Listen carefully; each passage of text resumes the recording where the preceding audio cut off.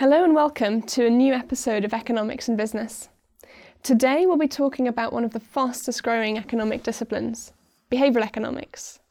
Behavioural economics, or also short BE, studies the effects of social, emotional and cognitive biases on how decisions are made and also how decisions can be shaped to improve outcomes.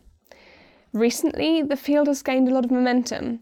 For example, the latest Nobel Prize in Economics was awarded to Richard Thaler, one of the founding fathers of behavioural economics.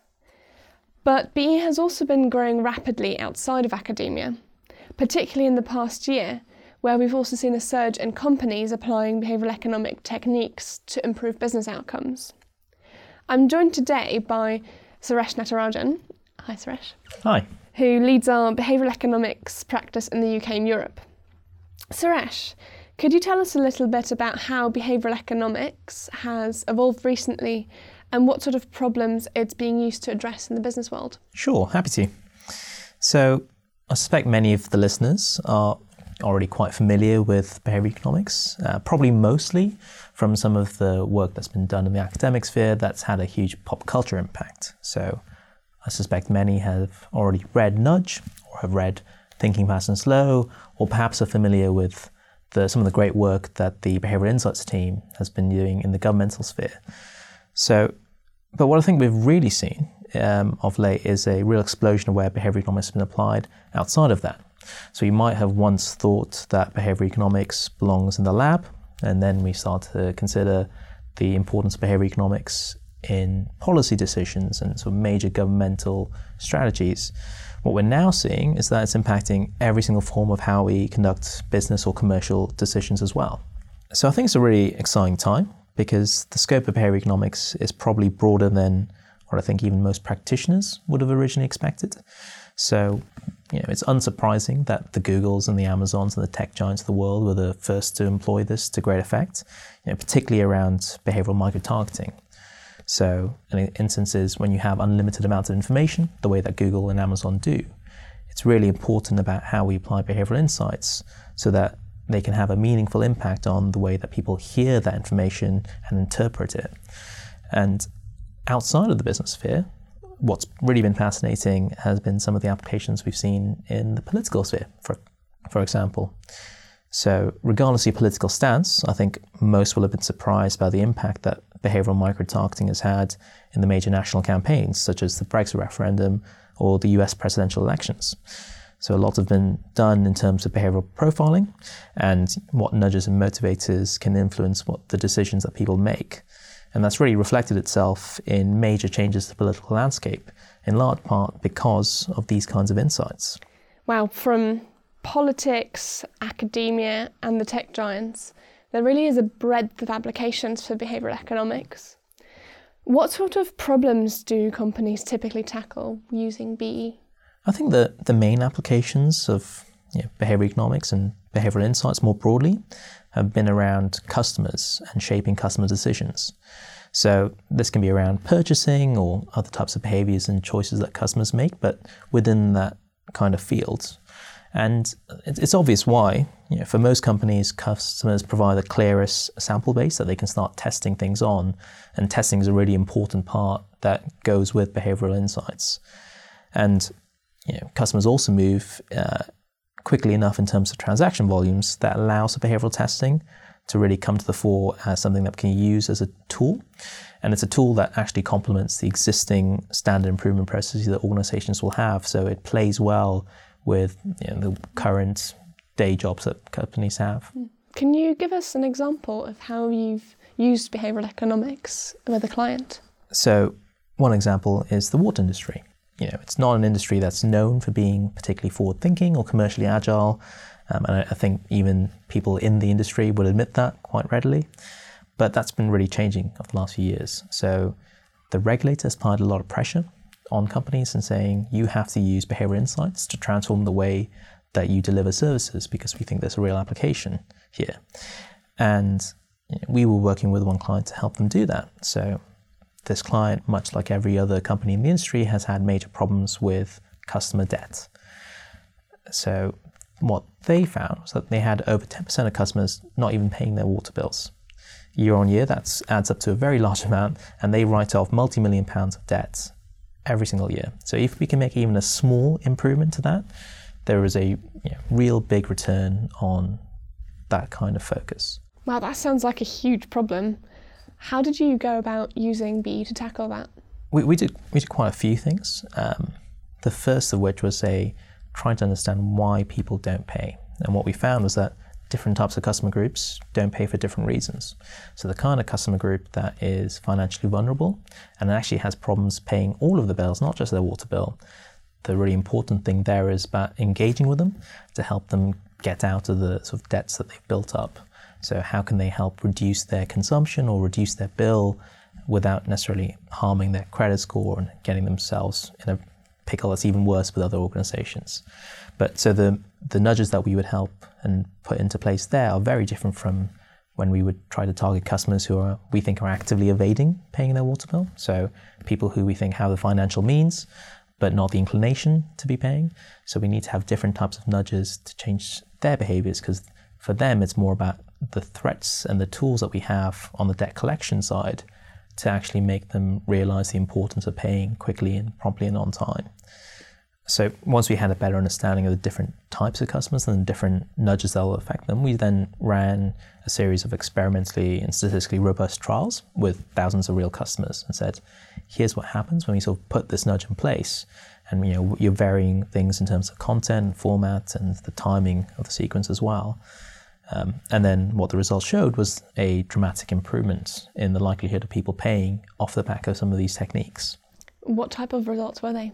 So we saw some really substantial results, probably some of the biggest that we've seen in the industry, or in fact anyone's in the industry. So we managed to reduce non-payment by over 50%, which, when we're talking in the scales that we are, that's a multi-million pound improvement to their bottom line.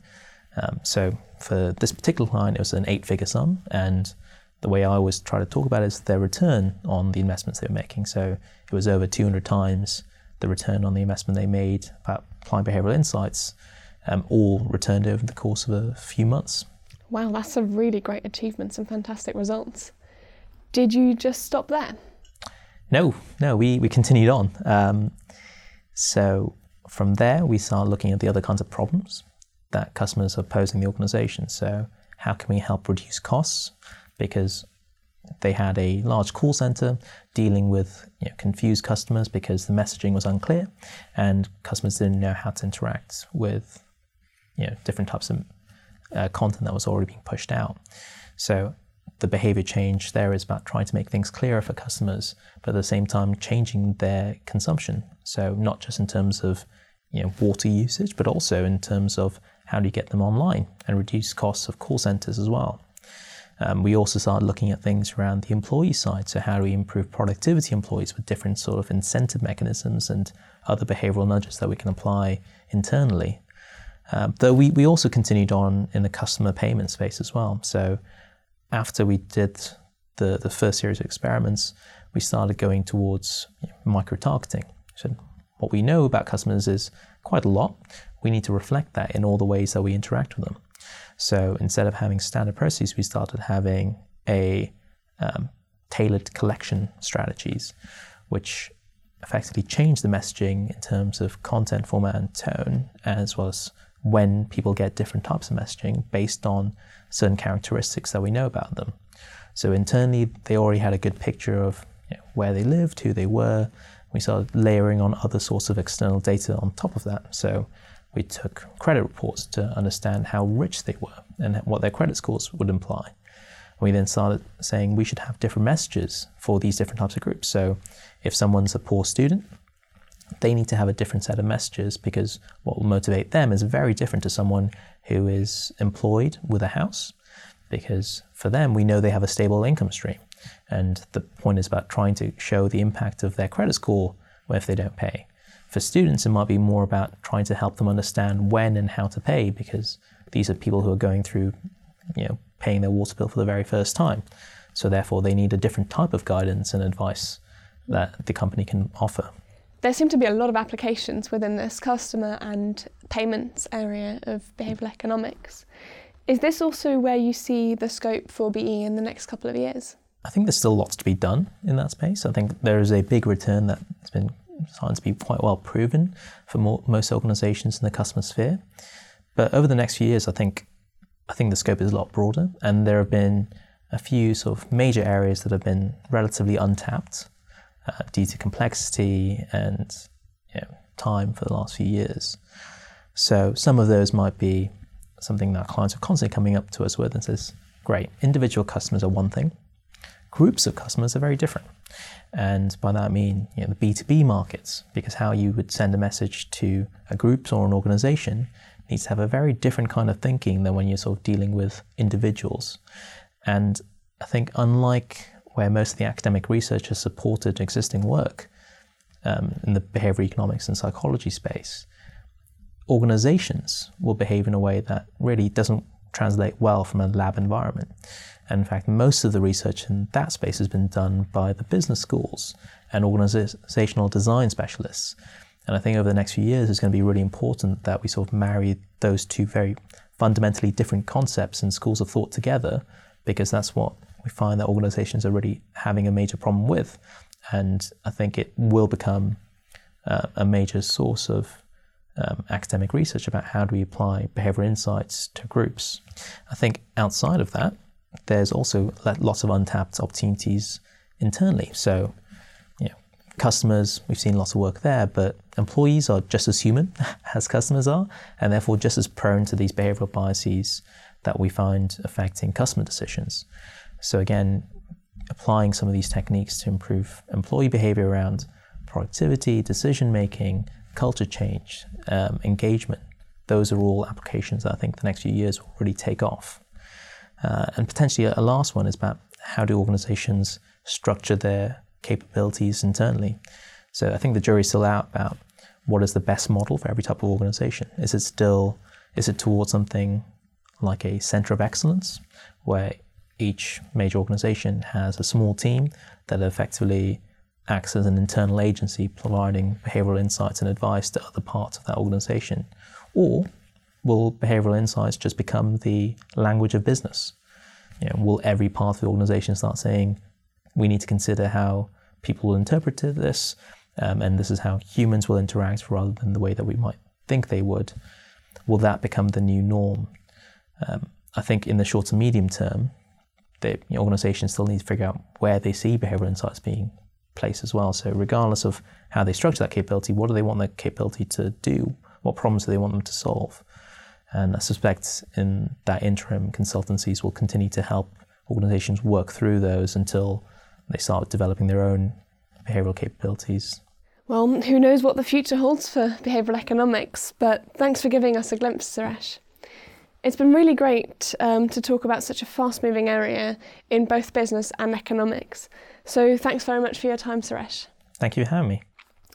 If you'd like to find out more about our behavioural work, we've included a link in our description. Also, don't forget to subscribe to the podcast to stay up to date with our latest episodes. And if you want to find out more on any other topic we've discussed in this series, then please just head to pwc.co.uk/economics. Thanks very much for listening.